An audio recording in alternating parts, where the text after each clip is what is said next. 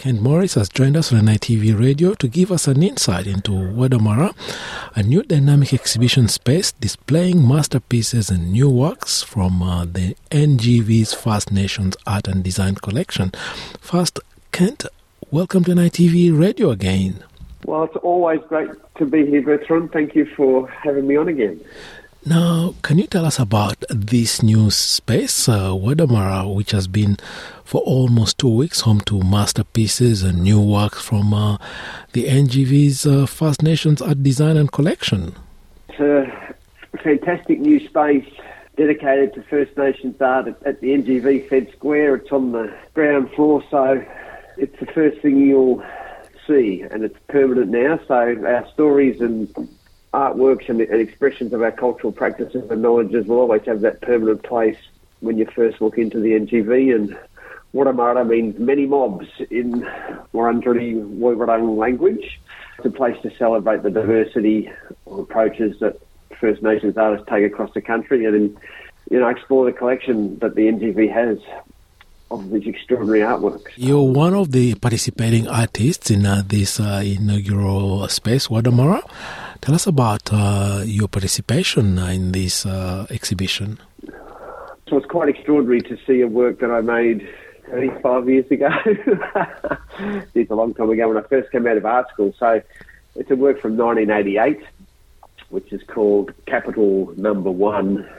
It's from the first solo exhibition I had after leaving art school at Kristen Abraham's gallery and exploring the treatment of our cultural materials, through museums and also through commercial gallery spaces, and that exploitation of our culture through the arts industry and in relationship to the differing value systems that we have. Of course, our First Nations knowledges and philosophies really focusing on community and connection to each other and to the natural world, and that it's the importance of those relationships together and the value that they hold, as opposed to when objects are taken and introduced to a new system, into a Western capitalist system that really values individual gain and the monetary price that these objects remove from our communities.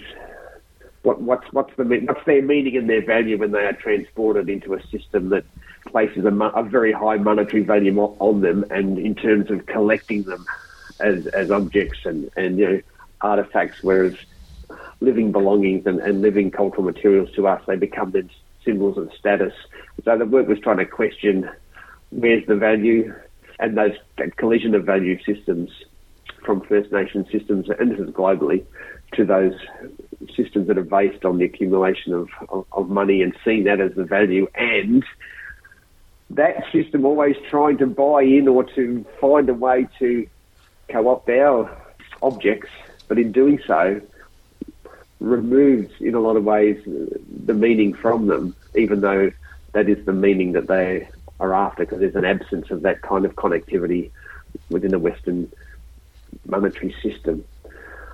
And so the photocopy of that ad from what has now been changed, thankfully the name, it was called Paste Primitive back in the day, and these magazine ads promising something that can never be delivered, always deferring that, I guess, that desire or that place of wanting to fulfill a void, but that can never be filled through the process of commercialisation and acquisition, particularly through unethical means, and that transportation of the object through differing systems of meaning.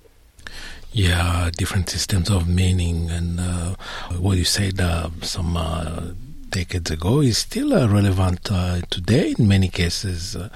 The issues you raise goes way back many decades, I'd say even centuries, with historical records showing First Nations art, objects, even human remains being treated as commodities, totally different value systems that monetizes everything. Yeah, look, absolutely. We haven't seen a great deal of development. We've seen obviously a lot more conversations and dialogues around this area, and some museums and institutions around the world taking a different approach and understanding the importance and position of our cultural materials to us and our communities, and how often they become very complicated or impossible for us to regain those cultural materials, given the high prices that are placed on them.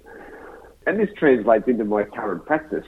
these two different knowledge systems and our knowledges and philosophies really aren't being incorporated or respected or utilised in a way that would be meaningful and very supportive across the globe to some of the challenges we face.